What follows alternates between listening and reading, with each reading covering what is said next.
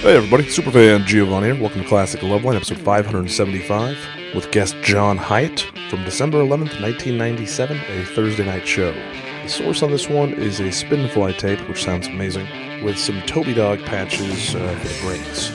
We had an incomplete version of this from the old Toby Dog transfers, which overall are a bit of a mystery altogether as well. Who recorded what, who transferred what. It's a very confusing batch of tapes with some varying sound quality. It was about an 80-minute show, roughly, after we took out some junk. It was about 70 minutes of the show. And then we got a Spinfly tape a few years ago, which is the complete episode. The man, the myth, the legend, John Hiatt appears on Loveline after much campaigning by Adam. It turns out to be very interesting, and great to hear Adam act like a fan.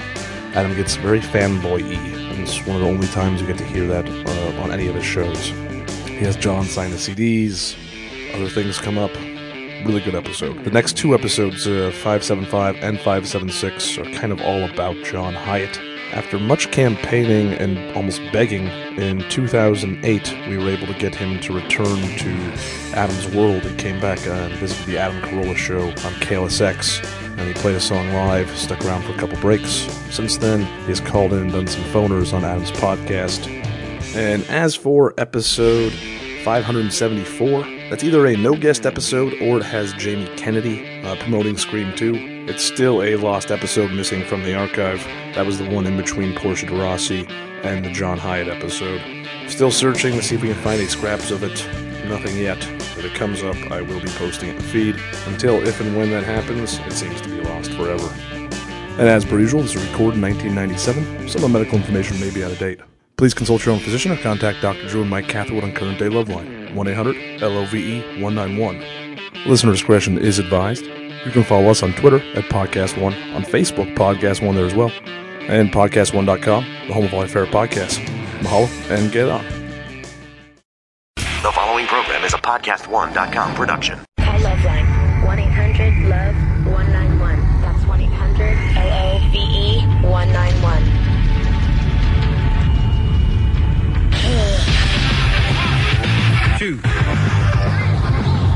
Welcome. With Adam Carolla and Dr. Drew. Would you sleep with sick women? I may be pregnant, but I'm still a man. The unruly ones. Indecent, it's vulgar, it's blasphemous. Gonna ride you till you can't stand up. Come on, let's go down. All right, keep your shirt on. Loveline's meant for an adult audience. Loveline may contain sexually oriented content. Listener discretion is advised. Here's Loveline with Dr. Drew and Adam Carolla. Yes. All right. Phone number for Loveline, 1-800-LOVE-191. Fax number 310-854-4455. My heart is beating like a rabbit being pleasured orally. I'm really excited tonight. That kind of thing, huh? I don't know if they get no oral sex or not, but it seems like out of all the animals, they may be the ones to try it. Dr. Drew is a board-certified physician and addiction medicine specialist, but enough about him. John Hiatt is here tonight. Now, just say hi, and then let me do about 5 minutes. Hi. What to say? I've waited about 20 years to meet John Hiatt. John Hiatt is an idol of mine. It'd be to you he means nothing, Drew, but it'd be the equivalent to you having, let's say, one of your like Bobby Sherman, or one of your idols from your past. For me, John Hiatt is just that. He, for my money, is the best songwriter who's currently still alive, and even better than a lot of guys who have passed away. He has been covered by just about everybody, Bonnie Raitt and Johnny Cash and Bob Dylan, Iggy Pop. In my view, does not get the credit that he deserves as a performer. He's known more as a songwriter, but I think all the songs that he then gets covered, he did a better job with originally, and can't quite figure out why they don't just play his stuff in the first place instead of waiting for Bonnie Raitt to cover it. But nevertheless, he'll be playing at the El Rey Theater tomorrow night. I am going, and I'm just elated to have John Hiatt here. Gosh, Adam, that's a very nice introduction. I appreciate that. Well, you've got me through many a troubled time with your melodies. Yes, absolutely. That's why it takes a prolific songwriter to get him through his many troubled times. Yeah, I really should. I should take all the money I forked out in therapy over the last 10 years and hand it right over to John's record company. Or just to me direct, it'd be fine. Yeah, I'm sure you'd be in charge of divvying it out. So it is a thrill. I've tried to get John on this show on a couple of other occasions. We were like ships in the night. Yeah. John, I don't believe, knew the immensity of my love for him. I'd have been here sooner. Right, but, you know. right. But it has been like 2 years of foreplay. Yeah. It has been worth the wait, John. Well, I just don't want to let you down. You know. My goal in life, one of the few goals besides having sex with Adrienne Barbeau, is getting people hip to John Hiatt, and I have made many converts over the years. Well, thank you, Adam. Forced many a girlfriend to listen to you ad nauseum. I have forced many a neighbor to listen to you. Not really in my house, but sort of through the alley kind of thing. I've turned you on to many a friend and many a peer, and after listening to just a little bit of John Hiatt, they all become fans, because John Hiatt is synonymous with quality, and when people hear quality, they latch onto it and run with it. This is something that Drew and I have discussed in art many times, that good will prevail. Good will prevail. There's taste, there's demographics, there's age groups, but eventually, if you hear it and it's right, or you see it and it's right, or you taste it and it's right, then it's right. That's right. And that will sell. Absolutely. You know, there's your truth, and then there's Drew's truth, and then there's the truth. Yeah. Right. So there you have it. Well, it's I'll give you a little example I've mentioned on the air once before, I believe, but it's what I told my mother one day, and this is why I haven't been over for dinner in a while. We were sitting around eating dinner, and I said, Mom, the best written show on TV is definitely The Simpsons.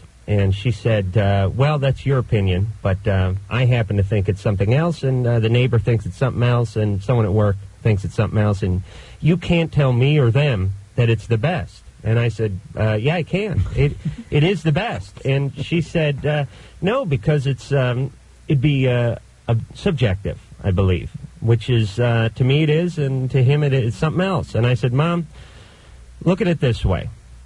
There's Monet, and then there's dogs playing poker. Just because you happen to be a big fan of dogs playing poker doesn't make it better. It just makes you an asshole.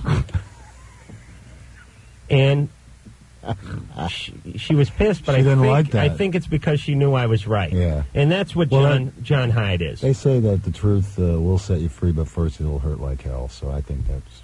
absolutely. I mean, you may be into John Cougar, you may be into Bryan Adams, you may be into whoever you're into, but John Hiatt is the real McCoy. And all those guys are sucking hind tit, if you ask me. All right. You said 5 minutes. You got it. Thank you.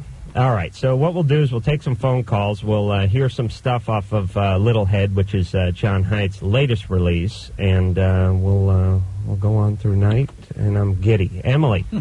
Hi. Hey, you're 13. Yeah. You don't even deserve to talk to John Hiatt. Can you believe her attitude, Drew? Let her say her piece. Yeah. Hello. Yeah, Emily, go right ahead. I'm dating a 6-year-old, and I haven't told my parents yet, and he thinks I told them, and I don't know what to do. How do you think they're going to react when you actually do tell them? I don't know. They'll be angry. Sure. What, at 13, you're in 7th, 8th grade? Yeah. And what grade's he in? Maybe like a junior. Junior high school. If he hadn't dropped out, what grade would he be in? Huh? He's a junior in high school? Yeah. Oh, boy. Yeah? He dropped out of high school? No. He's on academic probation? I don't know. He is attending school, as far as you know? Yeah. Mm-hmm. How'd you guys meet? Online. Online? Online. Oh, online. Oh, boy. Yeah. Yeah, see, this is the danger. It used to be you'd have to actually, burn out in front of the junior high in your El Camino in order to meet chicks, but now you just do it from the comfort and safety of your own bedroom. Drew, what do you think about this? A big age difference? Yeah, oh yeah. I think you got to tell your parents and sort of see what happens. I mean, I think you know that they're not going to react very positively about this, and I think you also know there's a reason for that, right? Emily?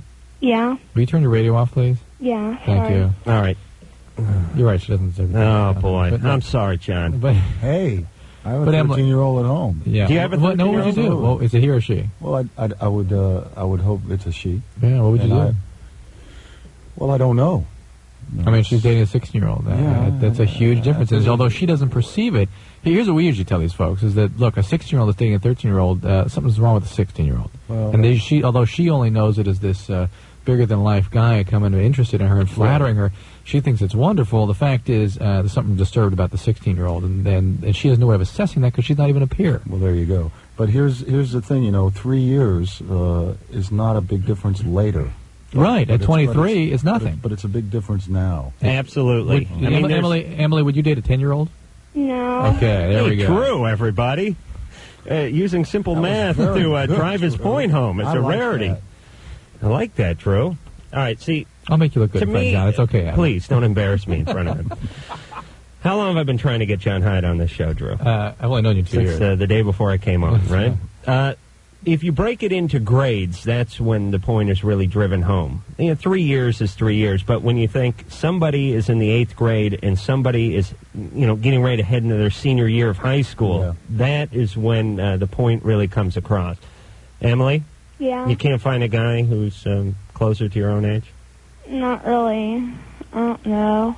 Well, the fact that your parents are going to be PO'd about I this don't is... live with my parents. Ooh. Uh-oh. Where do you live? My grandma. Why don't you live with your parents? My mom died when I was younger. My dad left when I was younger. This is why. Do you understand that this 16-year-old... I can't even say the words. Prey? Well, no. But the guy's a jerk, okay? He has found a good prey, and he's going in for the kill. She is a perfect victim, and he is a perfect victimizer, I'm sure. What about telling Grandma, Emily? My grandma would freak out. All right, tell your grandma. Good. That's the good. best thing you've got going for you. That right means there. she loves you. John would freak out. Drew would freak out. Well, here's the deal. You would wake me up, and then I would freak out if I was a parent. What I would want my daughter to do, my 13-year-old daughter to do, I would hope that she would tell me what's going on. That's all I can hope for as a parent. I don't know. I don't have a crystal ball. I don't know that we could come up with a solution, but I do know that if you don't know what's going on, nothing gets figured out. Right. And I know for sure that when I was 13, I didn't have any help from parents, and boy, did I need it. Right. Mm-hmm. But, thank God you didn't, because you'd probably be working at some mail sorting center, and you wouldn't have this big stack That's my of day CDs job, here. Adam. See, it takes a little pain to create a great artist. You've mentioned that many times. Did I tell you how miserable my childhood was? Look authoritative. Thank you. Kim, Uh-huh. you're 22. Yes, I am. You're on with John Hiatt. Hey, Kim. I like your music, too. Oh, thank you. Okay, my problem is that I always date alcoholics. Always. Ah, lovely group. And so your dad or mom was an alcoholic? No, that's the thing. My mom died when I was 5, but she was normal up to that point. Did you ever, is there alcoholism in the grandparents? Well, I think there's some alcoholism on her side, but I didn't know her side of the family. So I wonder if there was some sort of imprinting of her. How old were you when she died? 5. 5. She may have already been manifesting features of an alcoholic, and your having lost that would cause you to really go out and pursue that so diligently and so intensely. So, Well, I don't know, because my dad was really stable, really responsible. I mean, he was a great father, except he was emotionally distant. Except for the lack of empathy in the regular beatings, he was a jewel. This guy he was a regular Bill Cosby. No, he just worked a lot, and I think that it took him a lot of years to get over my mom's death. Yeah. How did she die? Cancer. Is your dad still around? Yeah. How old is he? 54. Yeah. So we'll just assume that there's some alcoholism or some gene floating around somewhere. No, in the past. I mean, why would you be drawn to alcohol? Well, that's the thing, though. All the callers that call in and say this to you guys, there's always an alcoholic father or somebody missing or whatever. And in my life, I mean, I've had some problems. I have an evil stepmother and whatever, and I was kicked out when I was 16. There's more than one. Yeah. No, there's just the one, but she makes the rounds.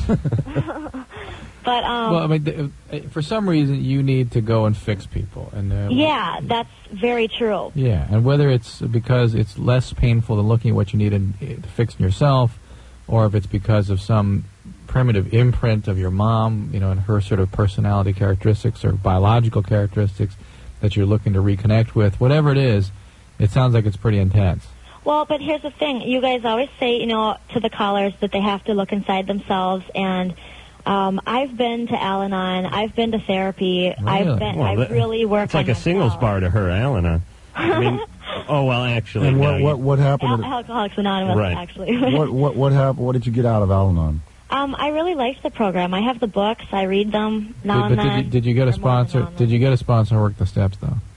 Well, I had been in group before that for, I had an eating disorder for 5 years. See, there is. But wait a minute. Hold on a second. Why would she have to work the steps in Al-Anon if we can't trace any alcoholism in her family? She's not AA Al-Anon. I know. I said codependency recovery. Oh, because she's still codependent. Yeah, I mean, whether or not you can track it to specifically a codependent. I thought Al-Anon was for when a family member was dependent on a substance. Yes, it's probably it grew out of that need. Or a friend. But it's also a way of managing codependency. There's CODA too, which is the Codependence Anonymous. Right. But Al-Anon is sort of the core group in most communities. And if you actually make the connection with a sponsor and do the steps, it can be quite effective in helping manage and deal with the process that causes someone to behave like this. I'm sorry, what was your name? Amy? Kim. Kim, sorry. Mm-hmm. Yeah, I'm a recovering alcoholic and addict, Kim. You want and I know why you're You want attracted to to us. she wants to take Because we're so darn charming.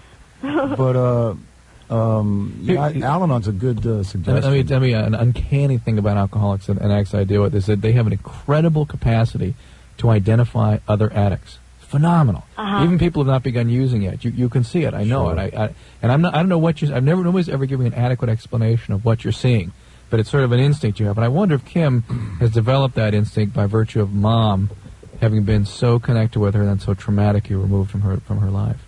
All right. Well, Kim. I don't think we're going to get to the bottom of it right now. Well, but that's not exactly my question. Oh, no, it was. What exactly is the question? I want to know how to become interested in another type of guy if this is the type of guy that I've always known. Well, that is the question. You got to work on you, I'm afraid. Right. Yeah, and one of the ways to do it is to force yourself to go out with guys you're not so interested in and see if you can find some sort of connection and develop that. I mean, it may not have the same passion and interest. I'm not saying go with somebody you think you should be with. I'm saying find somebody who really you seem to have some sort of interest and commonality. Maybe she needs a guy's in recovery, so he still has that skydiving, compulsive gambling. She'll turn him right back into an addict. I swear to God, she will. Tracy, listen, my wife's an addict, alcoholic as well, and hello. Hang on a second, Tracy. Go ahead, John. Sorry, we really help each other, so it's not a bad idea actually. So but she's got to get serious about it. Or maybe Kim should start drinking and then kick it, and then meet a guy, and she can have a great relationship and get going. Yeah. Right, Tracy. Hey, you're 18. You're on with the legendary John Hiatt. Hey, Tracy. God. You like John Hiatt, or you just heard me yapping about him? Just kissing your ass. Oh, okay. That's good. Boy, the kids are getting That's smarter and smarter. Listen, I've been aren't they? trained like seals, John. Art.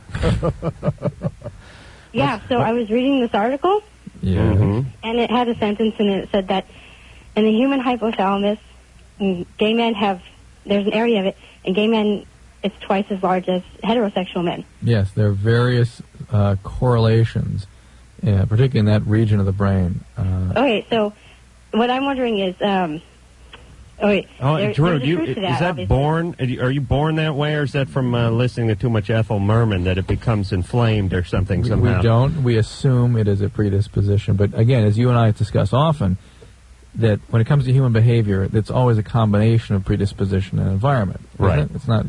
Even alcoholics, most of them need some inciting influence from the environment in order for the disease to manifest. Or at least a liquor store nearby. Tracy? Yeah. So what was the rest of your question? Well, Sorry. I was wondering, how could this cause someone to be gay, and have they found this in, gay women? It's not in gay women, and they don't know why it's associated with being gay. Gay women have enlarged triceps, but I don't believe it's the hypothalamus that's inflamed. Drew, what is the hypothalamus good for on like a guy like myself? Basically, it's the command and control center of your entire body. Frankly, and yours is only half as big. Oh boy, It straight and stupid. So get over it. It is an extremely complex region of the brain. It's basically the interface between the endocrine and the neurologic system. And what do they do then? They dissect that or MRIs, gay men, and they weigh them, or they check the circumference with a micrometer. I or haven't something? read this stuff in a long time, but it was a small nucleus or something in the hypothalamus. I think it might have been MRI scan, something like that. It was not. I don't think it was dissection so much. Okay. I think there's rich Corinthian leather involved as well. Tracy? Yeah. Does this pertain to anything?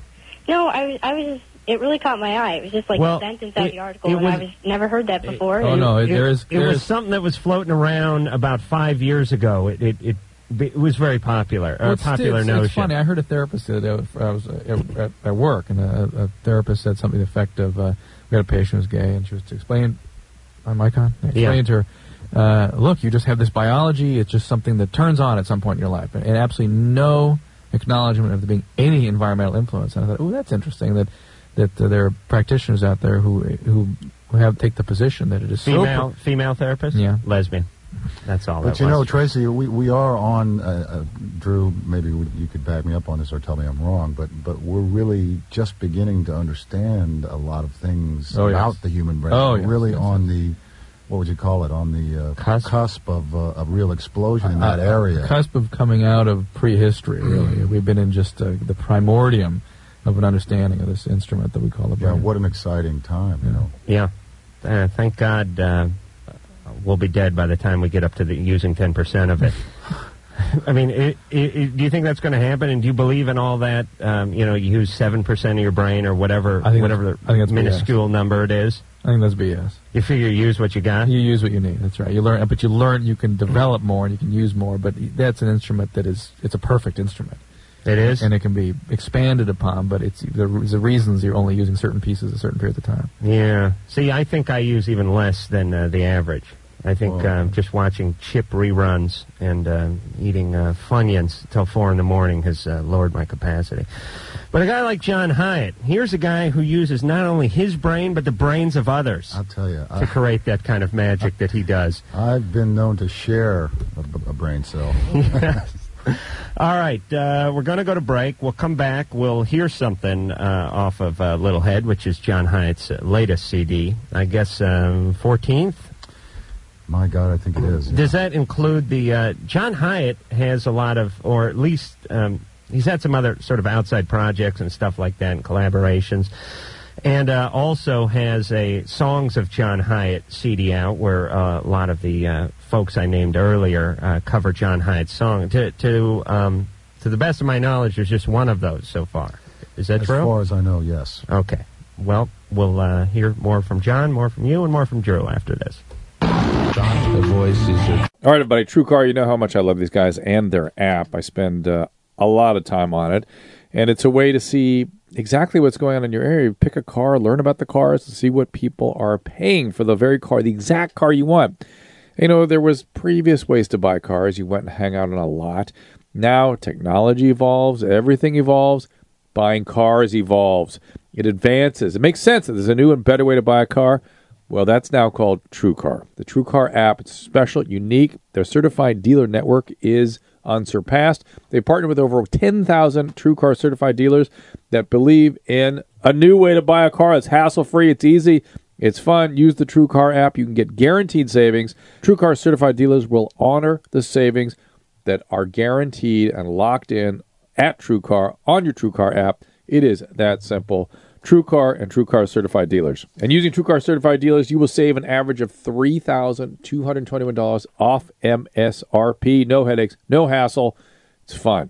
And if you don't even want to buy a car, you just want to learn about it, check out the app. 2 million cars sold through TrueCar certified dealer network, and you will work directly with the certified dealer contact. It is easy. It's evolved. It's technology. It's made simple. It's about time. Hello, that is Dr. Drew. This is Loveline, 1-800-LVE-191, fax number 310-854-4455. Tonight, our guest is the reason I got into radio besides the chicks and the money. John Hiatt, legendary performer and songwriter. Sorry about the chicks and the money, Adam, but I'm here. You've delivered. All right. John will be found at the El Rey Theater tomorrow night, going on stage. The show starts at 8. There's an opening act. Yeah, I would say 9-ish. 9-ish. Ish. And John I have seen in acoustic settings. Just saw him at McCabe's, which is a very small guitar shop out in Santa Monica, not far from here. Probably holds 45, 50 people. Roughly. I saw John, and John opened for someone there, so things were going well for him back then. No. I saw him there just doing a all-acoustic set. I've seen him at the Greek. I've seen him at the Wiltern. And if I had a van, I would have seen you in other places around the country. Like a deadhead. Yeah, and I can tell you, John Hiatt writes great songs, makes great CDs, but you have not experienced John Hiatt until you've experienced him in person. Just a great performer. Great presence, and a guy who can really belt out a song, and a guy who has something behind his songs. You know, you try to break it down sometimes. Stop for yourself for a second there, Drew. You know, what is it? Is it the lyrics? Is it the voice? Is it the playing of the instrument? But sometimes there's just that certain something, that intangible, that thing that comes from experience, that comes from pain, that comes from tragedy, that comes from wherever it comes from. But John seems to possess that, and comes out through his music. Well, thank you, Adam. It's a pleasure to be able to do it, I'll tell you that. It's, to be able to do what you love doing is no small feat in this day and age, so I'm grateful. I'm just thinking, Adam loves publicists. There are probably just dozens of publicists listening to him tonight wax on and sell you. They're going to come to him and expect the same for their band. Absolutely. Can you imagine how you're going to react when they swarm around you? You don't do that. You don't do like this for everybody. They didn't know he could sell like this. No, they've had a taste of it now. They're going to be looking for it. No, Drew, if you ever seen me wax on this way, I've heard you complain on like this. Right. I usually just complain. I'm usually just one big sack of complaints. Yeah. But not tonight because my. Can I call you my friend, John? I'm proud for you to call me your friend, Adam. My friend John Hiatt is in studio. We will hear something off of Little Head, which is John's latest CD. This is a song I happen to like off the CD. You got it queued up there, Engineer Mike? It's called Pirate Radio. Getting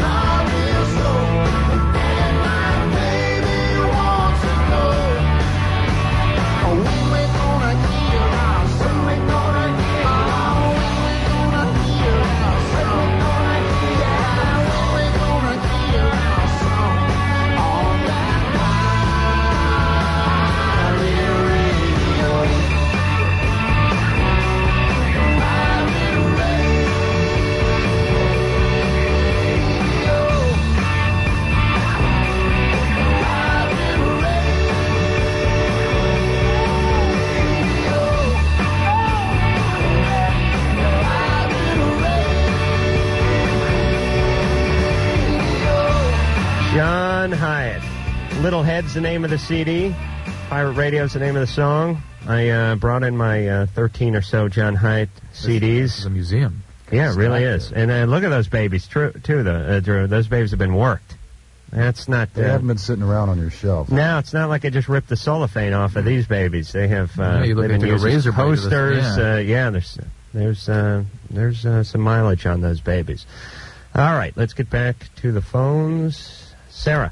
Hi. Hey, you're 29. I certainly am. I called to speak to your guest, John Hiatt, but first I want to thank you guys for entertaining me for the last 2 years. I've been listening pretty much to Adam since you started on the show. And I just want Drew to know it's not just Adam that thinks John Hiatt is a god. I as well. Hey, all right. Thank you, Sarah. Well, you're most Did you tell my wife that? Give me her number. I'll call her right up. Drew, John Hiatt, he's a songwriter's songwriter.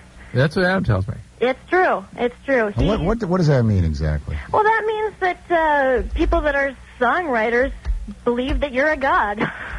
Yeah, I think John is the John Q. public may not be as aware of him as the industry is. Sure. And I think if you cornered any, record guy, well, not record guys, they're vermin, other songwriters, other people in the industry, other legends. Well, that's what you're saying, songwriter. Yeah, the Bob Dylans and the Bonnie Raittes are fans of John Hiatt. This is exactly what I'm saying. Right, okay. And this is Bonnie Raitt calling. You're my comedy god. So. Right, well, I'm the comedian's comedian. Yeah, absolutely. Yeah, okay. I actually wanted to ask John Hiatt what he thought his best song or favorite song that he wrote. Weird. Sarah, you're reading Adam's mind here. Sorry, Adam. During the Adam, break. I was going to fax you months ago and say, could you please have John Hiatt on? And then all of a sudden, the next week, you're saying John Hyatt's going to be here. Really? Well, I've been trying for a while. It's just it hasn't. We haven't been able to confirm it yet, and I didn't want to say anything until we could confirm it. But I did find out last week, and pretty exciting. I immediately started gushing. My heart's been all aflutter all day long. Wow. I kid you not. Wow. I knew I was going to call in. Well, the thing. Let me tell her what I think your favorite song is, if you don't mind, John. I don't know, but Adam knows. All right, go ahead, Adam. Well, I was just asking this during the commercial, and the thing that it appeared to me while I was asking it is it sort of depends what kind of state you're in. Yeah. I imagined you connected with that song around the time of that person that dumped you down at the SC sorority. Oh, learning how to love you? Yeah. Am I right? Well, Liz, yeah, I if you just got dumped and it's a Saturday night and you're done with TV and there's nothing but the big Indian head on there, the American flag, and you're feeling pretty... Oh, they don't do that? Please, Drew, give me some creative license, would you bastard? Then it's this song, and if you're driving and you just got laid, or you just got a raise, or your wife just had a kid, then it's that song, and it's like different songs for different occasions and different moods. We've songs for all occasions. But Sarah, I think I will go on record as saying that "Have a Little Faith in Me" is probably one of my favorites. Wow. I think we should hear that tonight, too, by the way. Yeah, put that one on. I think people will recognize it from other places as well. Yeah, Oh, that's John Hiatt. That's who he is. Who covered that? It's not a commercial. Yeah, so I've been told. It's like Ronnie Millsap or something? Joe Cocker, Jewel. Who else has done that song? And also, I've heard a few John Hiatt songs pop up in a movie soundtrack or two, such as True Lies, the Schwarzenegger, Jamie Lee Curtis movie. During the scene where they're in the hotel room and Jamie Lee Curtis does her famous strip tease for Schwarzenegger, there's they're Alone in the Dark, I believe, is John Hiatt's song is playing during that. That was quite a thrill for me. Don't you know? I mean, as you can well imagine. Yeah, because it was the biggest movie of the year. Well, just Amy Lee and Jamie Lee Curtis's ass and being affiliated with your music. Like, yeah. You know. All right, Wow. Sarah, you done gushing? Should I pick up the ball and gush? Or? I'm pretty much done gushing, but I do have one more question. Okay. Does John have any helpful hints? I'm a fledgling songwriter myself, and does he have any words of wisdom he could depart? Well, I would definitely recommend just following your muse, and writing what you want to write, not trying to write what you think other people want to hear. Okay. the corny thing about being true to yourself, I think really applies here. And trying to get your brain sort of out of the way is something that I struggle with. And that's the part of me that tries to write something I think somebody would like to hear, rather than, writing something because it's got to come out. Right. Okay. Sarah? Yeah. Be true to yourself for about 3 years, and then start selling out if that ain't putting bread on the table. I think that was the subtext there. I know John didn't want to say it. It's an argument. Well, or you could buy in. I tried selling out. I'm going to buy in now. Let's sell this one. You want to sell this one, Drew? Lisa? Yeah? You're 17? Yeah. Just tell us your problem, then we'll go to break. I have a really good friend who has a crush on me, and I kind of like him too, but he has a really bad drug situation going on. I don't know if I want to deal with that or not. Okay. Fair enough. We'll go to break, and when we come back, we'll all converge on Lisa's problem. Why? I don't think they're aware of how much they... I'm Matt Rather from the Overthinking It podcast, now at podcast1.com. On Overthinking It, your smart, funny friends from the internet talk about, well, does it really make economic sense for the Death Star to blow up Alderaan? As Grand Moff Tarkin, you got to ask yourself, is it a debtor planet or is it a creditor planet? The problem with blackmail is, you really need to come in and talk to Bell Organa and say, this is a nice planet you've got here. It'd be a shame if someone were to shoot a giant laser into the core and explode it. Overthinking It.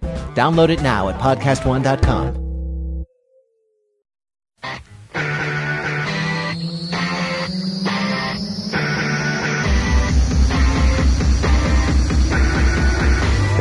This is Iggy Pop, and you're listening to Loveline with Dr. Drew and Adam Carolla. Iggy Pop. What song did Iggy Pop cover of yours? Mr. Osterbrook did Something Wild. Oh, really? Yes.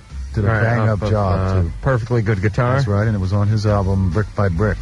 Wow. He's a fabulous version. That guy's he's a brilliant man. It's a good song for him. It's a high-energy kind of rock and roll tune. And I wish I'd known about it whenever we had Iggy on. Jeez, it's probably been about a year and maybe more since he knocked me off stage when I brought him out in Minnesota. Iggy's got a lot of energy when he hits the stage. He goes somewhere else. Yeah, he does. Absolutely. He is in a zone like a prize fighter entering a ring. Absolutely. I saw him perform in 1971 or 2 down in Nashville at a club, and he was crawling across cut glass and slicing himself up, and oh man, he's a wonderful artist, great songwriter. Great performer. He's somewhere between a ferret and a yogi. He has the concentration of a yogi, but the mobility and dexterity of a ferret. Indeed. And could just probably crawl right up your pant leg and come out your sleeve. But anyway, interesting guy. And another interesting guy, John Hiatt, is our guest tonight. Phone number 1-800-LOVE-191, and we may go 3 hours tonight. Drew, what do you think? We may go 3 hours without Drew. Lisa. Hey, what's up? You're 17. Yeah, I have a really good friend. He's, just a total sweetheart, and I found out recently that he has a big crush on me. But, I could like him back too, and have a relationship with him. But the problem is he's, into drugs quite a bit, and... What's he doing? He's doing meth and, ecstasy and all that stuff. And how old is he? He's 18, and he's the sweetest person, but it just hurts me so much to watch him do that to himself. And I don't know if I could handle it. And I don't know if I should, say, dangle a carrot in front of his face. If you stop this, I could have a relationship with you. But I don't. Mm-hmm. I don't know. That's not a carrot you're dangling in front of his face, Lisa. But I don't want to try and change him and blah, blah, blah, blah, blah. So I'm kind of confused on what to do. Yet your instinct is to kind of change him, isn't it? Or to assume that by so-called dangling that carrot, you could change him. Yeah. He might be able to get it together for a while, but fundamentally he will not have changed, and he will get back to his drug of choice, I promise. Mm-hmm. So your instincts on this are pretty healthy, I'm afraid. Unless he wants to get better, maybe you can support him in his recovery if he really wants to do that. I think one thing you could do is, rather than saying, if you stop using, I will have a relationship with you, say, I can't stand seeing what you... Let him know how it makes you feel. Let him know what you see.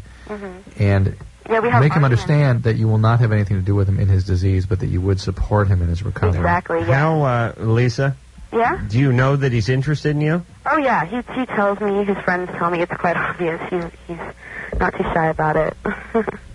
So I care about him so much, and I would love to, maybe see if something could happen, but it's just like, I just don't want to be hurt by this any more than I am, Jeez, well, women are so much more mature than men at so much earlier in age. I feel like a bitch about it, because I'm just like, you must not, I don't want to tell him what to do. No, it's not being a bitch. It hurts you that he is destroying himself, and you don't want to be in the midst of all this chaos. And you don't have... I think you should just tell him that, as Dr. Drew was saying, I think the truth is the best thing here. Powerful. It's not about him. It's about all the drugs and stuff that he's messing himself up with. Yeah. So okay. Well, give it a try, Lisa. Okay. Thank you. All right. Bye. And if that doesn't work out, there's always a really boring guy who's sober who you could begin dating. I know. Yeah, they're all out there. And women are constantly... Here's my theory, by the way, John, and Drew and I have discussed this. Women are constantly complaining that there's no good guys out there. They're all womanizers, the drug addicts, alcoholics. Right. There are plenty of good guys out there who aren't into booze and aren't into abuse. It's just a lot of women aren't attracted to these guys. Well, we went to high school with these guys. We work with these guys. You know who these guys are. Yeah, but we also hear about how much abuse there is in families and how much people go out and try to reenact those abusive relationships. That's what people are trying to do. Right.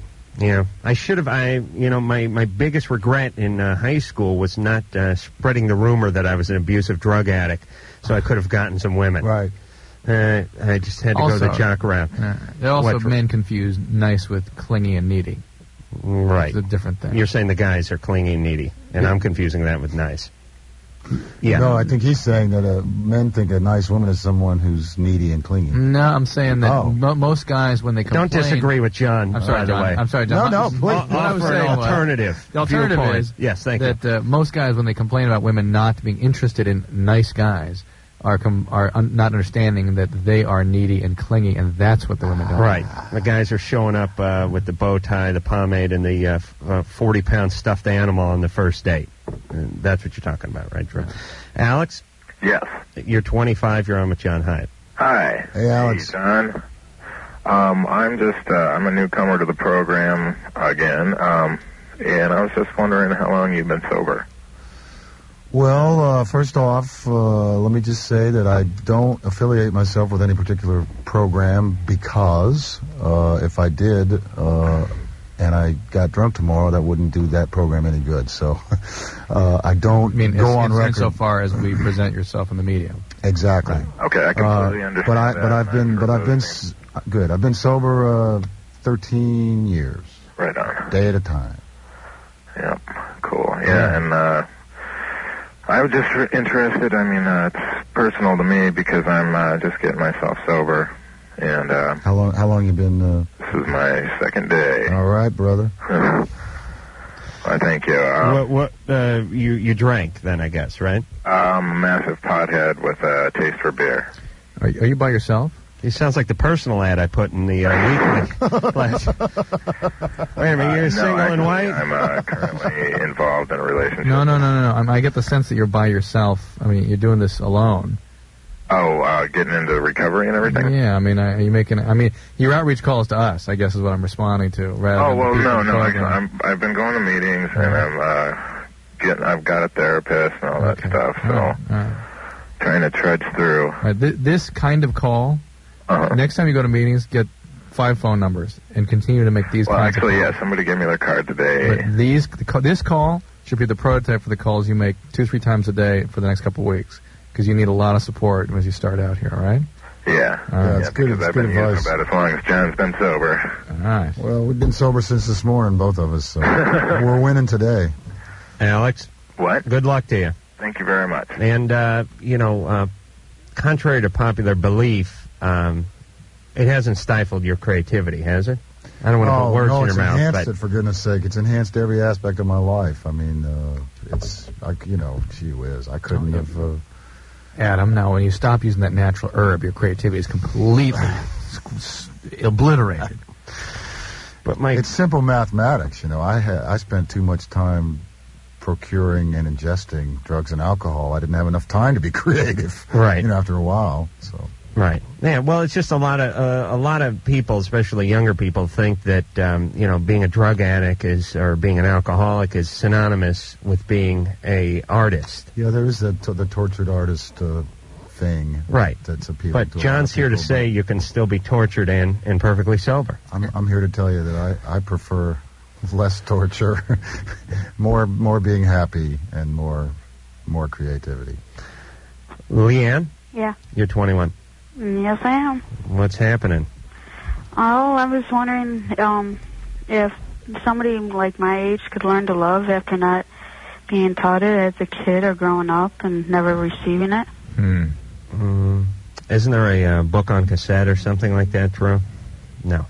All right. Come on. Let's not turn this show into a dirge, for Christ's sake. It'd be interesting to try to answer this question. Definitely. Well, there's tons of people who do it.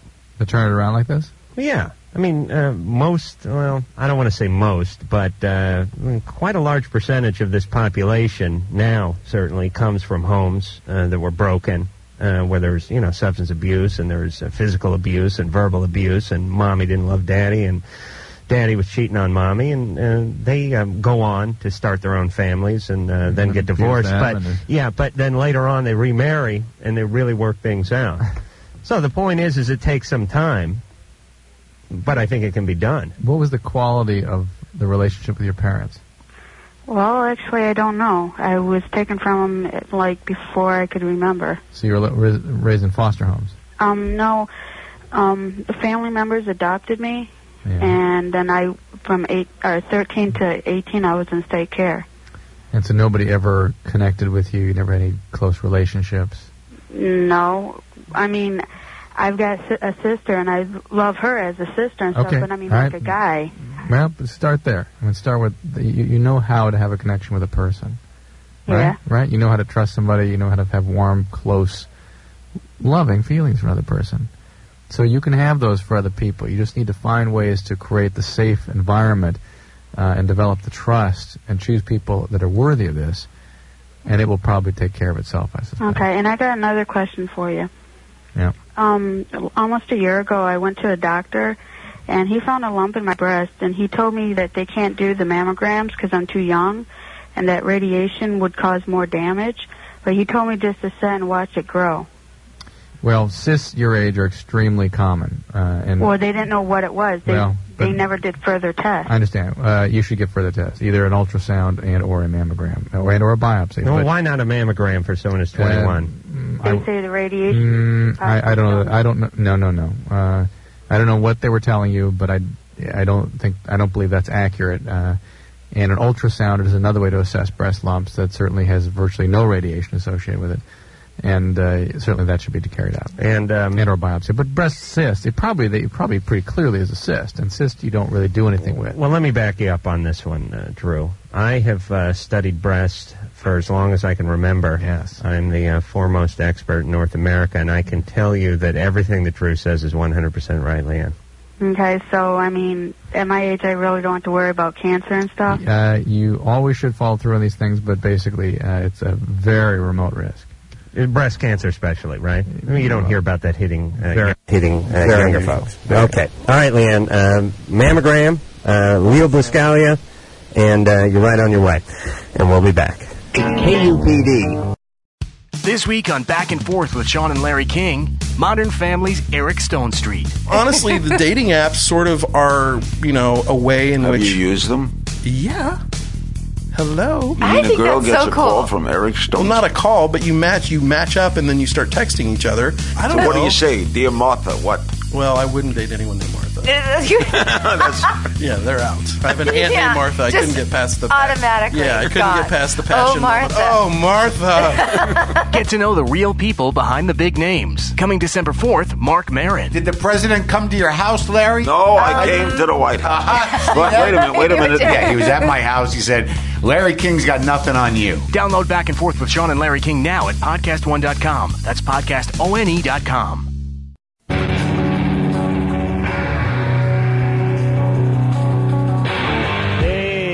It's Adam Carolla, Dr. Drew, and John Hiatt tonight. Oh, you all right there, Drew? Thank you for actually leaping into your seat. Phone number 1-800-LVE-191. Forget about the fax number, and we will be back in 10 seconds. This is Loveline on Radio Station. KROQ-FM, Pasadena, Los Angeles. The world famous K-Rock. All right, the show is Loveline. I'm Adam Carolla. That's Dr. Drew. Our guest tonight is John Hiatt, who's the songwriter, and the singer, and the husband's husband, and the dad's dad. And the clerk's patron. Woo! And I lobbied to get John on the show tonight because I had been a huge fan of his for many, many years. But not anymore, right? No, it's all come tumbling down. No, it's John. Somebody said to me today, what if he's an incredible a-hole and it just bursts your bubble? Right. Well, I myself was worried about that. And, yeah, I know. And that's what's happened. So, and I feel badly. You had Drew built up the deity status before you came in. John is not the kind of guest that we would probably book here on Loveline, considering our show basically is on alternative radio stations and aims toward a younger audience. But he's a guy who has something to say. Hey, he's I dig the kids. And you do love the kids. And this is a guy who can rock and roll. Every time I've seen him, he's been able to turn it on when it's time to turn it on, and he's been able to belt out a ballad or two when that time comes too. And I'm going to see him tomorrow night at the El Rey Theater, and we're going to do one more break with John, so let's go to the phones, and we'll hear something. I'd actually like to hear Have a Little Faith in Me, which is a one that's been covered a few times. We talked about it earlier. And if you don't mind, it's a favorite of mine. I'd like to hear that tonight too. All right. Steve? Yeah. Steve, you're 25. Yes, I am. What's going on? Right now, a lot. About 3 years ago, I was diagnosed with a severe depression problem. Actually, that's when I noticed it, and I finally went to the doctor because I was having lots of trouble sleeping, and that's when it came out that the doctor said, I think you've got this depression disorder. And I never really got to get to the root of it and what was causing it because I lost my job, and with it, I lost my insurance, so I had to quit going to the doctor. I was on Prozac for like a month. I had to quit taking that. All right, Steve, what's the question for us? Right now, my mom just died 2 months ago today, and that's making things just a lot worse. And so you had been depressed, your depression was not completely treated, and then you lost somebody important, and you're probably getting very depressed now. Right. Now, when it was just affecting me, that was one thing, and now it's really starting to affect the people around me, the people I care about. But that makes sense, right? I mean, if you're in pain and suffering and having changes in how you operate every day and how you treat yourself and other people, it's going to affect everybody. It's not so much affecting them that, I mean, the people that I know are there to help me and that care about me and love me also are the people that I seem to be treating the nastiest right now, and sometimes I'm almost abusive to them. Drew? I'm sorry, I was pulling a John Hiatt CD during the bulk of this call and didn't hear all of it, other than Steve is very depressed and on meds. And Drew, hold on a second. Let me hold on 1 second, Steve. Let me yell at Drew for just a second. Drew. Yeah. And don't take this the wrong way, He Steve, was on because call. we want to help everybody. He was on hold for 2 hours last night, an hour tonight. All right. I'm just saying, let's not line them up, one after the other. You don't see any way around it? You could just pick another call. All right. This is the one we got next. Yes. All right. I'm sorry, John. Sorry you had to see this. It's embarrassing. This is like a little lover's quarrel right in front of the guest. This is live radio. Steve. Yeah. Okay. So, Drew, what is your advice? Or John, by the way. Well, jump in at any time. Steve, I've been where you are. I have a depressive disorder, and I take medication for it, and it does wonderful things. I've been on various medications for the last 10 years probably, and I've had to change them 2 or 3 times. And it's a lifelong struggle. It's the guy that diagnosed me was also a recovering alcoholic and an addict, and he said, it's like you got it's like 2 different problems. You got to treat them both. Yeah, so I believe in modern medicine. I think they've come a long way, and And I know exactly what you're saying about, the first thing you do is you start treating the people you love the most the worst. Well, let's be fair. If there are people you didn't know who are immediately surrounding you, you'd probably treat them like crap, too. But, it's the people that you come in contact, the people that are in your sights. That's because they're there. Right, they're in the crosshairs. Easy pickings. Steve? Yeah. The deal is go back and get some help. Yeah, everybody's been through this in one way, shape, or form. Some more severe than others, some requiring. Yeah, here's the thing, you obviously know that you don't want to be where you are, or you wouldn't be calling. And that's a good thing. He has a problem with insurance resources, though, which is a common thing today, particularly when it comes to mental health. But virtually every county has some sort of very substantially reduced health care delivery system, if not free. And they usually are quite good. They're cumbersome. You have to go wait in lines. Adam, you've been through that system. Yeah, I went to the Santa Monica lesbian-free clinic. You said you went down to L.A. County one time. Oh, yeah. But that's a good idea. I really made the rounds, and you can see real quality practitioners, and you may not see them for long, and it may take a lot of hassle to get to them, but they can help at least. Right. One was for the penis, the other was for the ankle. Would you be willing to do that, Steve? I put Steve on hold, but I'll answer for Steve and say yes. He will. I think that's a good solution myself. Alex. Yeah? You're 16. What's going on? Sure am. Hi, Drew. Hi, John. Hi, Alex. Before I ask my question, I want to say a few comments to you, Adam. Yeah. I found a tape called Jonathan Richman's song, I Was Dancing in a Lesbian Bar. Yeah. I think I'm going to send it to you. Okay. It's pretty much a kind of song that's good for you. Is it a spoof on a... No, it's just a song that I think you'd like to laugh at. Oh, okay. Well, send it over. Right. And send the lesbians that danced while at the bar while you're putting something in the mail. Okay. All right, Alex, what's your question? I'm considering getting my tragus pierced. And I've heard the rumors of, if it gets infected, your ear... Oh, that's it. Drew has to point. I failed biology, so what Drew does is he points at the part that people mention. Yeah, the little nub. Well, let's have fun with this. Nostril? No, you want to point it? No, Drew. I'd like you to just point. Nostril, lip. I think Simon says. What am I doing here? Sphincter? Which one? You have more than one? Really?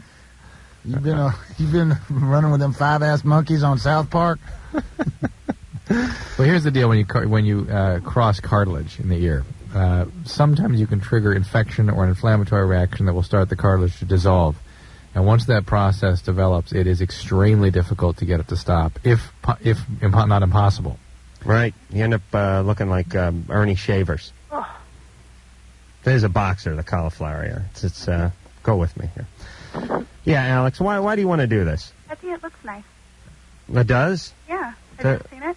No, but I'm seeing it in my mind's eye, and I'm not getting excited. Try to describe what that is. I've pointed at it for you.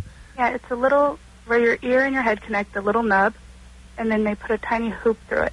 Right. And it's not very noticeable unless you really look at it. Right. And it looks really nice. So it's sort of like where you would normally pierce your ear, you go up an inch, and you move forward half an inch, and there you have it. Yeah. And why there? Just too conventional to do the lobe? No, I have my lobe pierced. Oh, I see. But I just like how it looks right there. How about instead of getting more earrings, you get a bigger earring? Oh, I've seen how that looks, and I don't like it.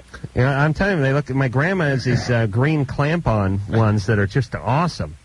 And she can't really walk with them on, but she puts them on when she sits down, and then she has a little tote, you see the pilots going through the airport with these things? They actually leather attaché with the wheels on it. Right. So my grandma carries her earrings that way, and then when she sits down, she puts them on. If the phone rings, there's trouble. All right, Alex, you're 16 years old. I don't know. I just kind of think that piercings and tattoos for me sort of fall under the heading of 10 years is going to go by and you might not be so excited about your decision. And, I probably would have done it when I was 16. It's just no one else was doing it. I was too busy following flocks of seagulls. Please, don't embarrass me in front of the great John Hiatt with the exploits of the past. I was young, and I was trying to keep up with the Joneses, that's all. What about the, you say that it is a common thing for it to get infected, right? That would I don't know that it's common. It's amazing to me how few complications there are from piercings, frankly. But the fact that it is a risk and your whole damn pinna, the whole ear there, could kind of dissolve or be in real serious trouble. Yeah, that'd be enough to hold me back, Yeah. Alex. And that's just me, but...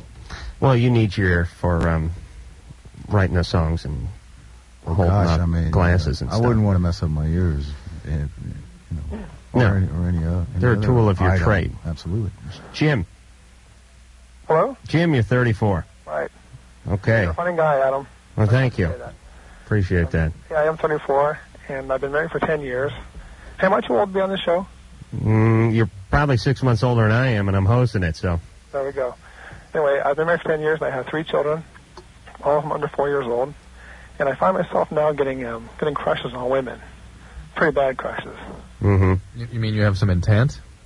Excuse me? You have some intent? Is your penis acting with malice, is what Drew wants to know. Or is it just like President Jimmy Carter, ex-President Jimmy Carter? You just think about lusty thoughts. Oh, he said that, didn't he? That's right. Thinking them He's lusty famous for having thoughts. said that. Yeah. Oh, really? Said that in a Playboy interview in 1975. Yeah. Oh, 1977. Geez, while he was in office? Yeah. Oh, yeah. Wow, that's pretty good. Well, I didn't hear that. Now he's housing America. He copped to it. Jim. Yes. So you're having lusty thoughts. Well, actually, they're not sexual at all. They're just emotional. Well, that's what I was going to... I don't respect that at all, Jim. That's where I draw the line. Sorry, man. I think something's up in your relationship with your wife. Is she just so preoccupied with the kids that your needs are being left behind? Actually, no, I take care of the kids more. Because she's overwhelmed and can't? No, she works a lot. And you don't work at all? Well, I work too, but that's kind of, we have a kind of strange setup here. But no, we have a good relationship, I think. What do you mean it's a strange setup? What's strange about it? Well, she kind of works at night a little bit, and I work very early in the morning. I get off early. So when do you guys see each other? Weekends, and then a couple of days a week she works part-time. Been out on a date with her lately? Yeah. Yeah, we try to go out like every other Friday. By yourselves?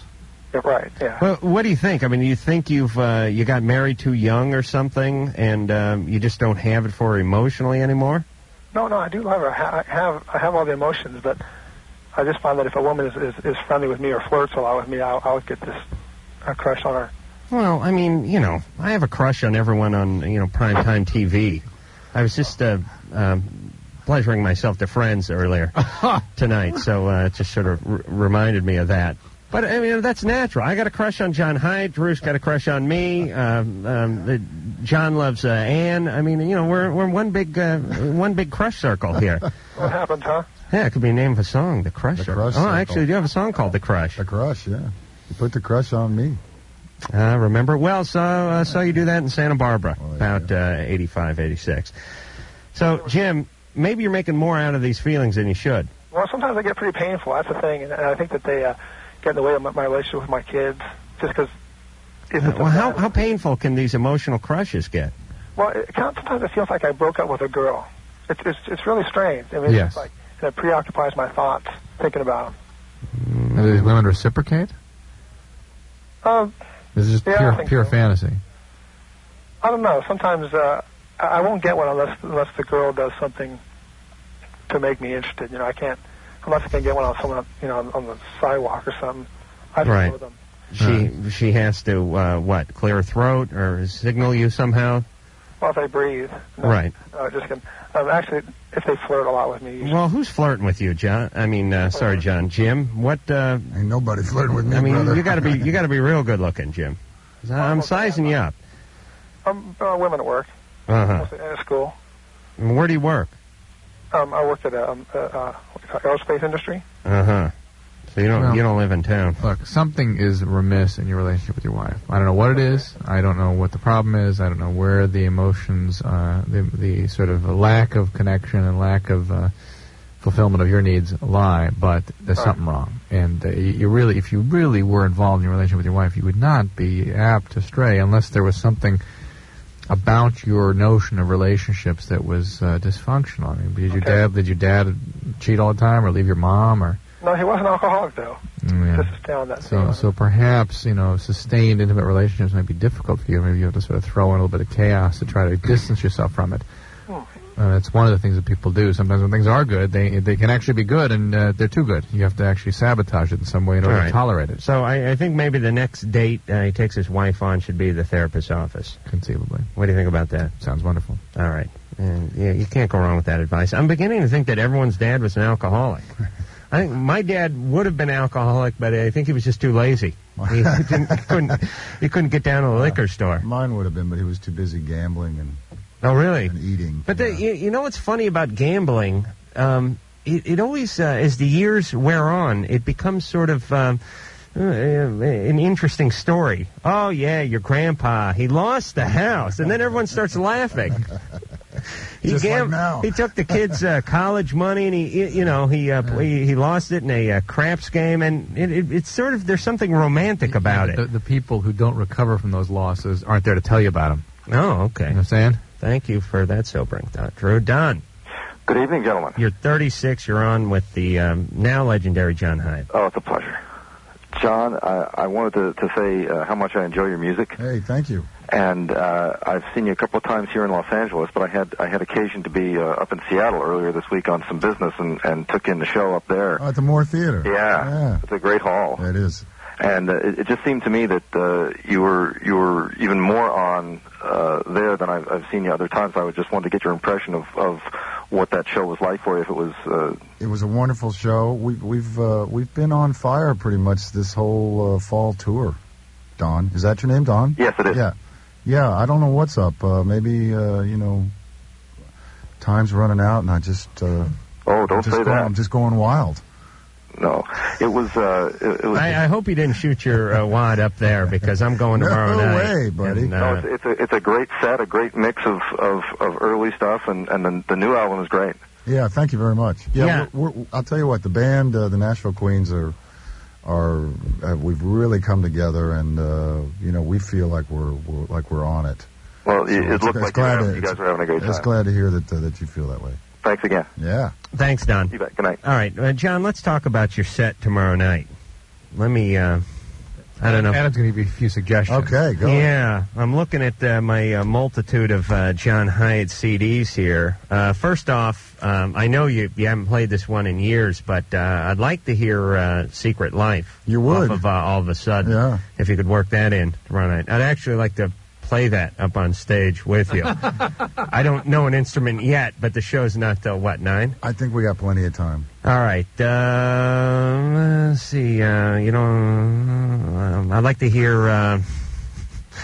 I'd like to hear Learning How to Love You. Yeah. If you could do that. Yeah. Not with the band. Send them off stage. Okay. And you just get on the acoustic guitar for that. All right. Let's take a look at Slow Turning here. Oh, yeah. Drive South, Tennessee Plates. You're on. You're going to do Tennessee Plates or Drive South? Both of those. Oh, you will? Are you kidding? How about Georgia Ray? Just because you asked. Georgia Ray? Ride Along. There's a song. Okay. Well, we'll work. I got a list made up, and if you guys... you guys are pros. You could certainly... Allegedly. You could certainly play what's on the list. Well... Hey, can I get backstage? I want to get this out. I know this is your last break. I want to get this out while we're on the air, so I have some sort of documentation. Yes, let me go on record saying you are invited to come backstage. And it is quite a scene. Oh yeah, yeah, I bet. There's plates of fat-free snacks. There's big. You're gonna go wild. Big tub of Dijonnaise for dipping. Drew, you should really come with me. Your problem is you don't get out enough. That's true. You got that wife waiting for you at home, ready to knit you a new set of nuts every time you walk through the door. Triplets. You need to go out and have a good time with me. We'll do the TV show. We got to tape the TV show tomorrow, and then I'm going directly from the studio to see John Hiatt, and I'm going to leave my makeup on because I want to look pretty. Yeah. Once you see me gussied up in my TV clothes. You're going to try to seduce John, aren't you? You don't want to see. You are going to do it. I would consider it an honor to feel up John Hiatt. And I would never wash my hand, mouth, or whatever other part I used. I really wouldn't. And if I was gay, you would probably be my type. Oh, really? Yeah. Wow. That's quite a compliment. Well, good-looking guy. You kind of got the muscular shoulders. Oh, yeah. You know, you look like you can take a punch. You know. Yeah. Oh, let me tell you, if any guy even looked at you cross-eyed, I'd be all over his ass, John. There's still time for that hypothalamus to inflame, isn't there, Drew?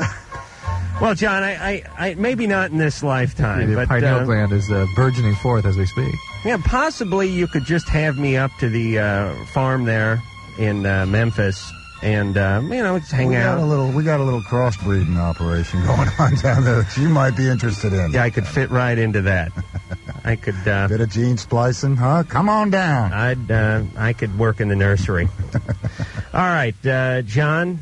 Oh, jeez, look at John. Look at all these pictures. Oh, okay. John, I don't know what else to say. I guess we'll see you tomorrow night. Hey, it's been a pleasure to be on. And to all the people calling in, gee whiz. Yeah. Go out and have a good time, damn it. And I don't know if there's tickets still available tomorrow night at the El Rey. From the amount of work that it took for me to wrangle a pair, I'm guessing no. There's a few. There's a few. All right. So whether you're into John Hiatt or not, I can guarantee you will be after you see him. This is an experience you owe yourself. It is one of these things. It's like seeing a John Hiatt concert is like taking a bath. It pain in the ass, takes a little longer than a shower, but it feels so good when you're in there touching yourself. All right. Thank you very much, John. Thank you. And I hope now, whenever you blow through town, you will blow through the Loveline Studios. Please, it'll be my pleasure. And join us. It was a thrill and an honor. And I'll see you tomorrow night backstage. All right, boss. Thank you very much.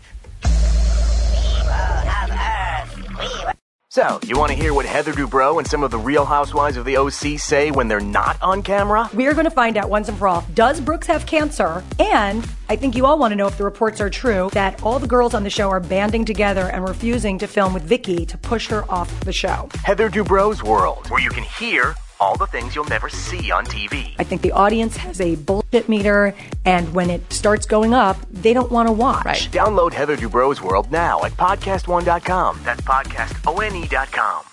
Hey, it is Adam Carolla. That is Dr. Drew. John Hiatt's out there. It's out there signing a few CDs. I'll see him tomorrow night. And the phone number, 1-800-LOVE-191. All right, let's hear that one. This is probably the slowest song we're ever going to play on Loveline, but a beautiful ballad. And I think John was saying that Jewel covered this one, but I can't quite recall. It's called Have a Little Faith in Me.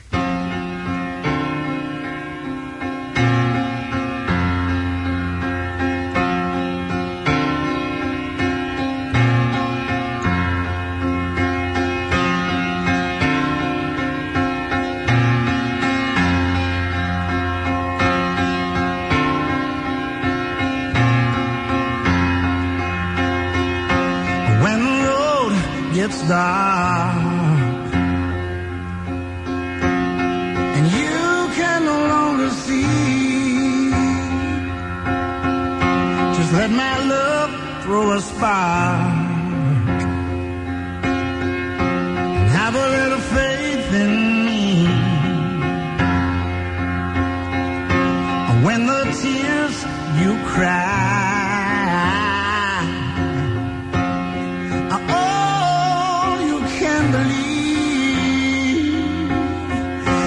give these loving arms a try, baby, and have a little faith in me, and have a little faith in me,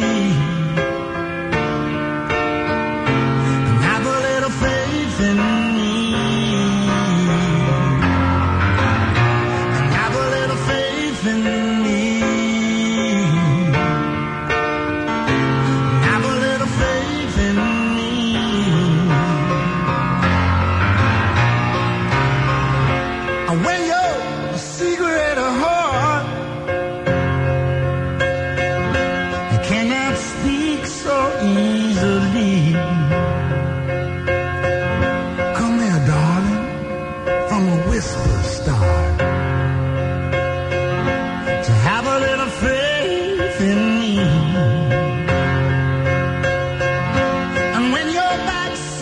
the world. Just turn around and you will see. I will catch you fall, baby. Just have a little faith in me. Have a little faith in me. Have a little faith in me. Have a little faith in me. Have a little faith in me.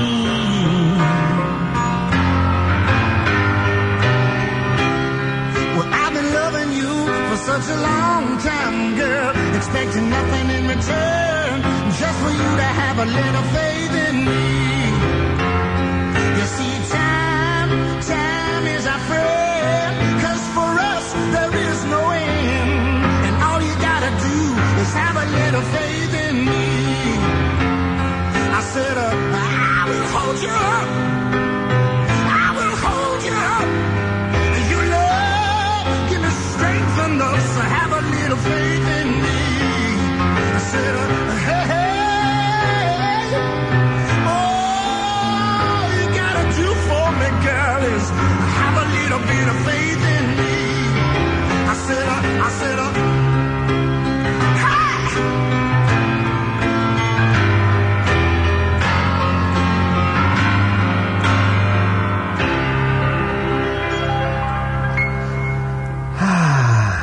Have a little faith in me. That is John Hiatt. The song's probably about 10 years old now. Well, maybe more. And you've never heard it on the radio. Because we got to hear Pink Houses by John Cougar for the 1,500th time. The genius of radio and radio programming, ladies and gentlemen.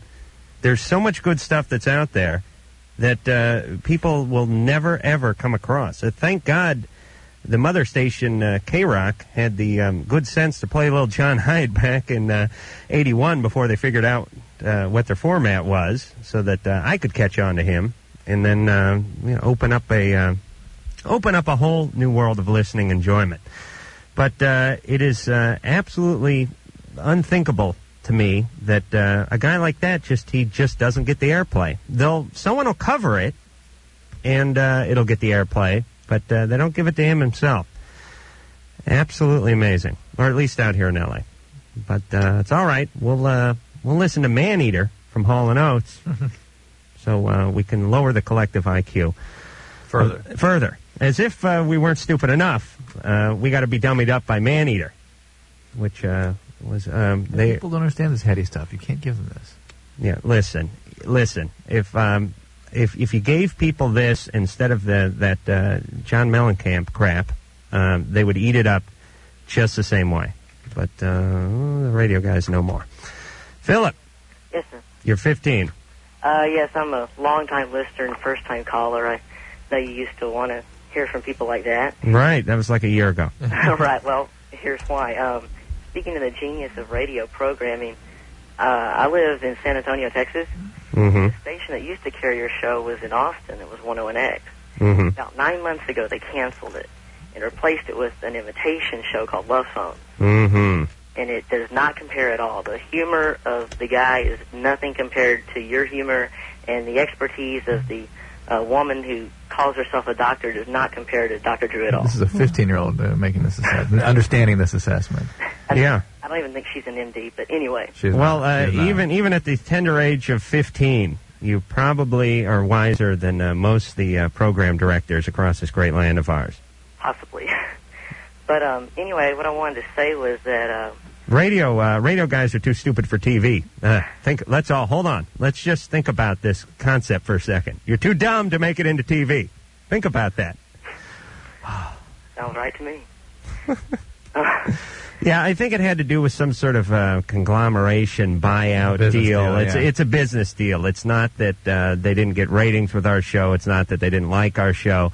It's just it's turning in. Actually, radio's no different than the rest of the world, which is it's just turning into one big company. Yeah, there are a couple of big companies. It's consolidating. Right. And when your company then buys out another company, then all the little affiliate stations Have to carry play this your one, stuff, then they got to do that. And who gets hurt in the big picture, Drew? The little guy. The Phillip. The Phillips of the listeners, world, yeah. without a voice. I feel like somebody took a dump in my tub, you know?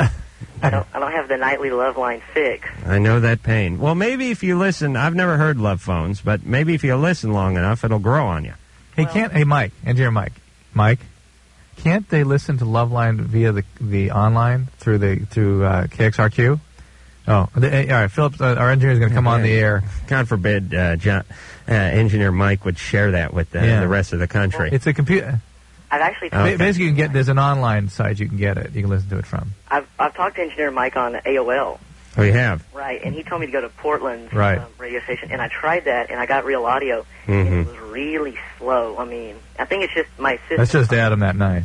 Yeah, I'd had a Quaalude and a six-pack, and I wasn't up to speed. Well, I don't know about that, but it was really behind, and it wasn't any good. And I was wondering if y'all could if somebody could possibly call any radio station in the San Antonio area, and see if they carry them, because I think some of them, haven't. I don't know of your solicitation policy, but I don't know if they've even.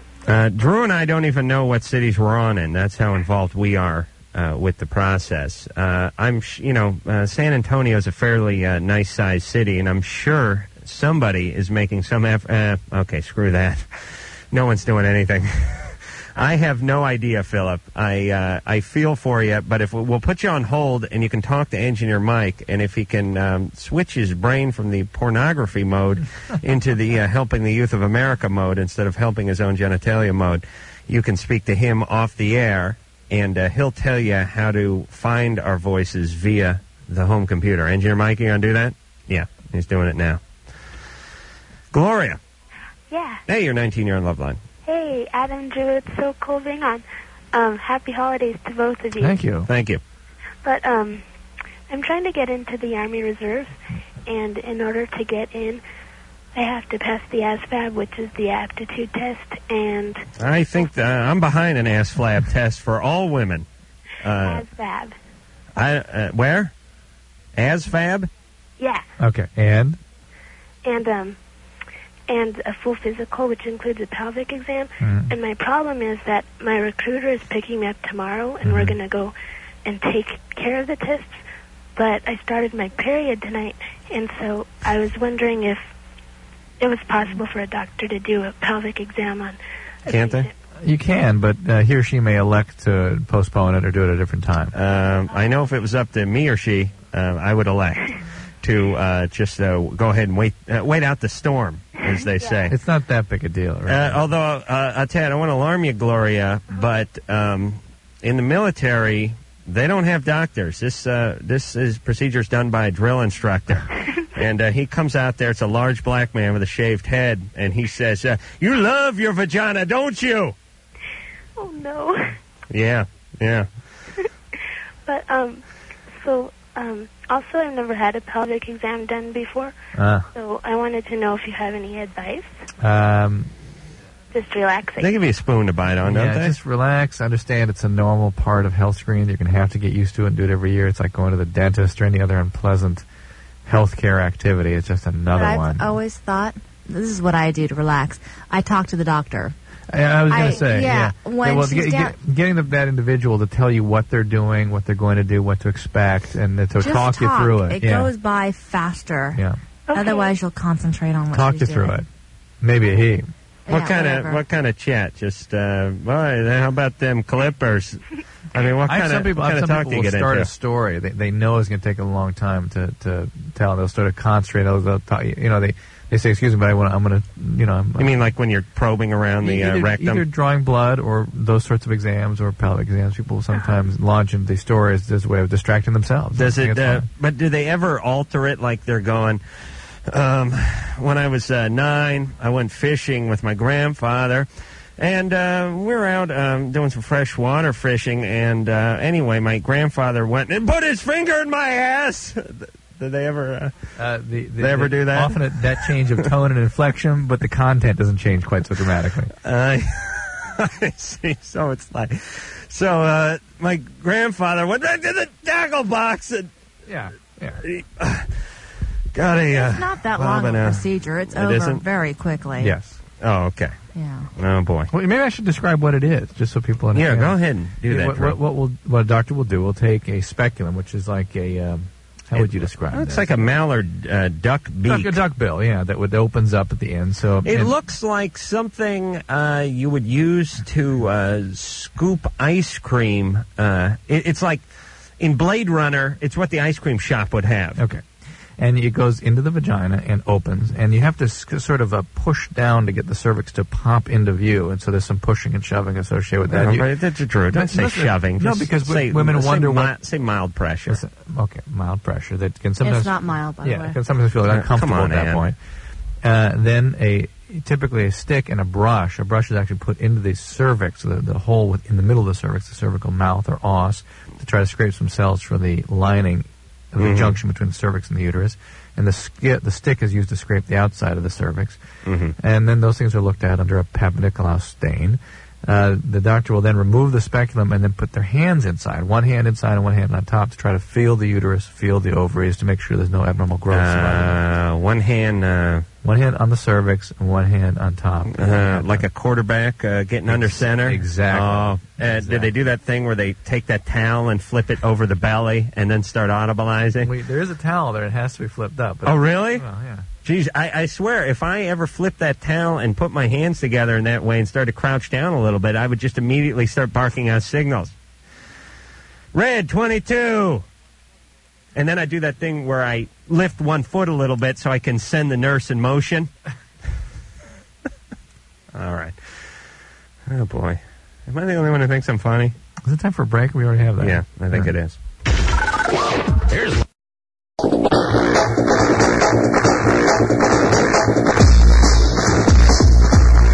Hey, it's Loveline. I'm Adam Carolla. That is Dr. Drew.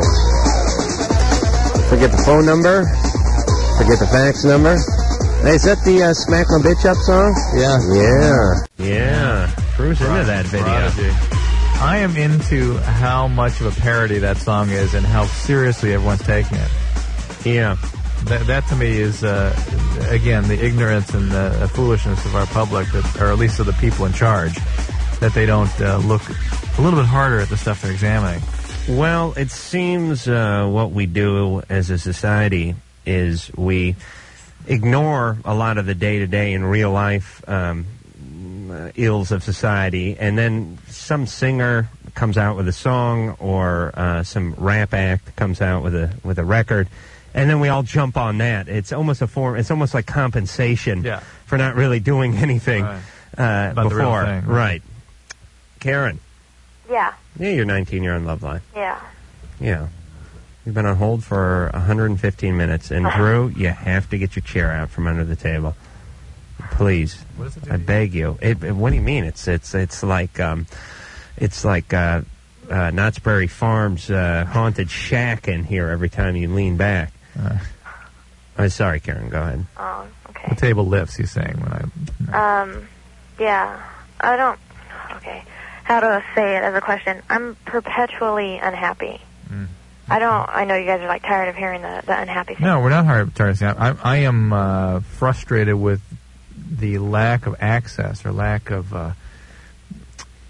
what's the word I'm looking for? People don't take advantage of the resources out there to manage this problem. I mean, you heard John Hiatt a half hour ago talk about modern medicine and how he's been on medication for many years and how it's changed his life. And if somebody with a chronic recalcitrant depression is miserable and it's affecting their ability to function in life, particularly a young person who's otherwise healthy. I always hear the thing about the real happy people are like the ones that are crazy. Well, you want to look into getting help for your You chronic only see unhappiness. those people when they're happy. They have violent swings, believe me. You know what? If you could sort of substitute the word happy for contentment or inner peace, that is a much loftier but more ambitious goal. You know what I mean? I mean, you know, when you think in terms of, well, how can I make myself happy? You think, well, how can I get a new hairdo or a new boyfriend or a new car? Ultimately, you give that to anybody who's unhappy, and it's just a temporary fix. I mean, it's just a Band-Aid. ultimately, if you're doing what you want to do, if you're having the kind of relationships you want to have, if you're treating people the way you want to treat them or they deserve to be treated, then there's some contentment, and from that comes happiness. Would you say? Yeah. I know it's painful for you to agree with me, Drew. Listen, when I was 19, I wasn't happy. Drew, were you happy at 19? Absolutely not. No. And you know why you're not happy at 19, theoretically? It's because you're not where you want to be. It's not where you want to be professionally, like from a career standpoint. It's not where you want to be emotionally. With your relationships. With your relationships, perhaps current relationships, perhaps relationships from the past. Physically, you're just trying to grow into a body that's new. Right. And that go into my body. Well, I mean, you've just gone through puberty, and you're still changing physically a lot, and your brain is changing. It's under the influence of a lot of hormones now that change its biological state. But what I'm saying is that's good, because that then creates some change. I mean, I was 19, and thank God I was miserable because I was cleaning carpets or digging ditches. It depends what month you caught me in.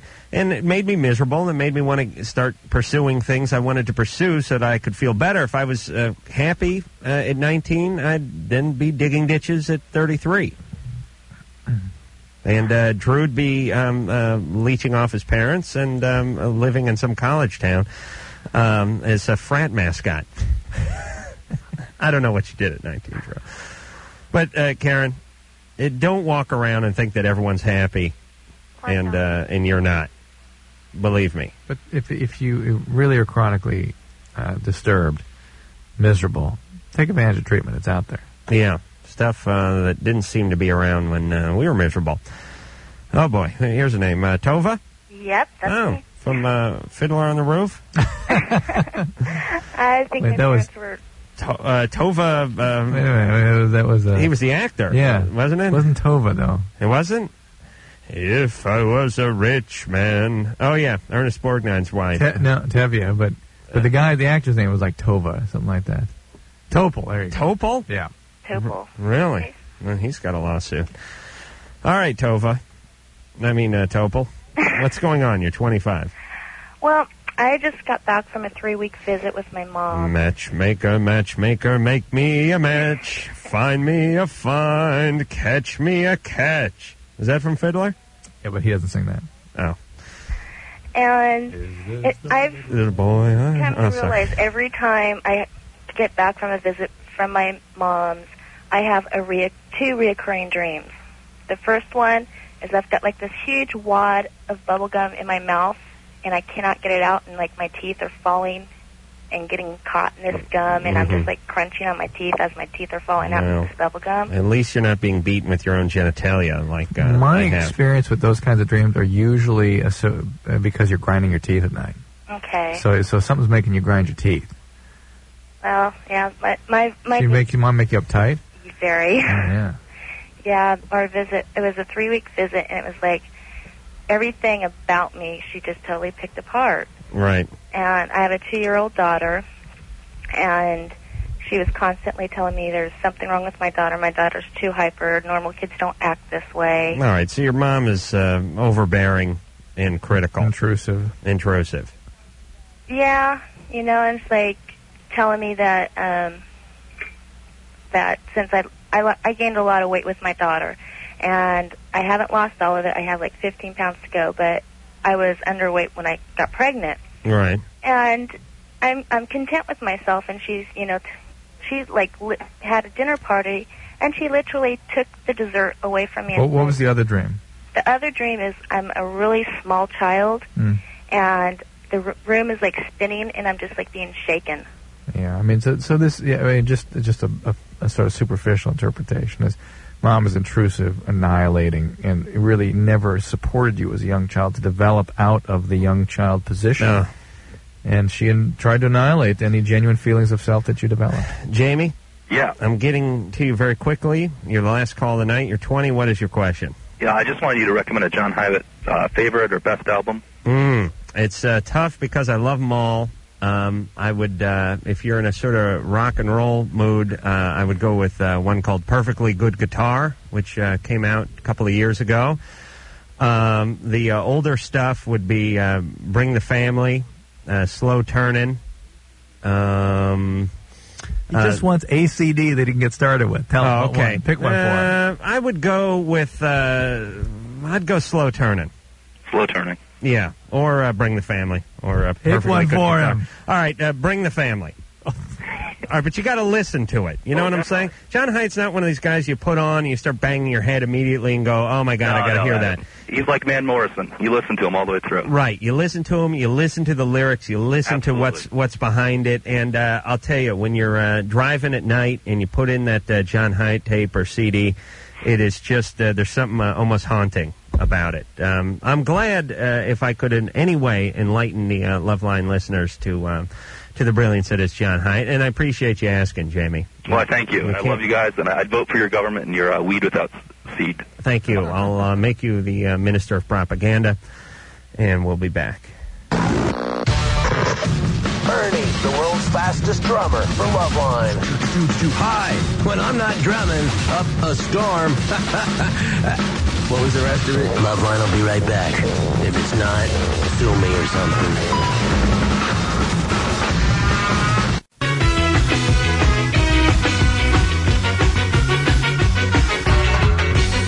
That you could do as a kindergartner. Right.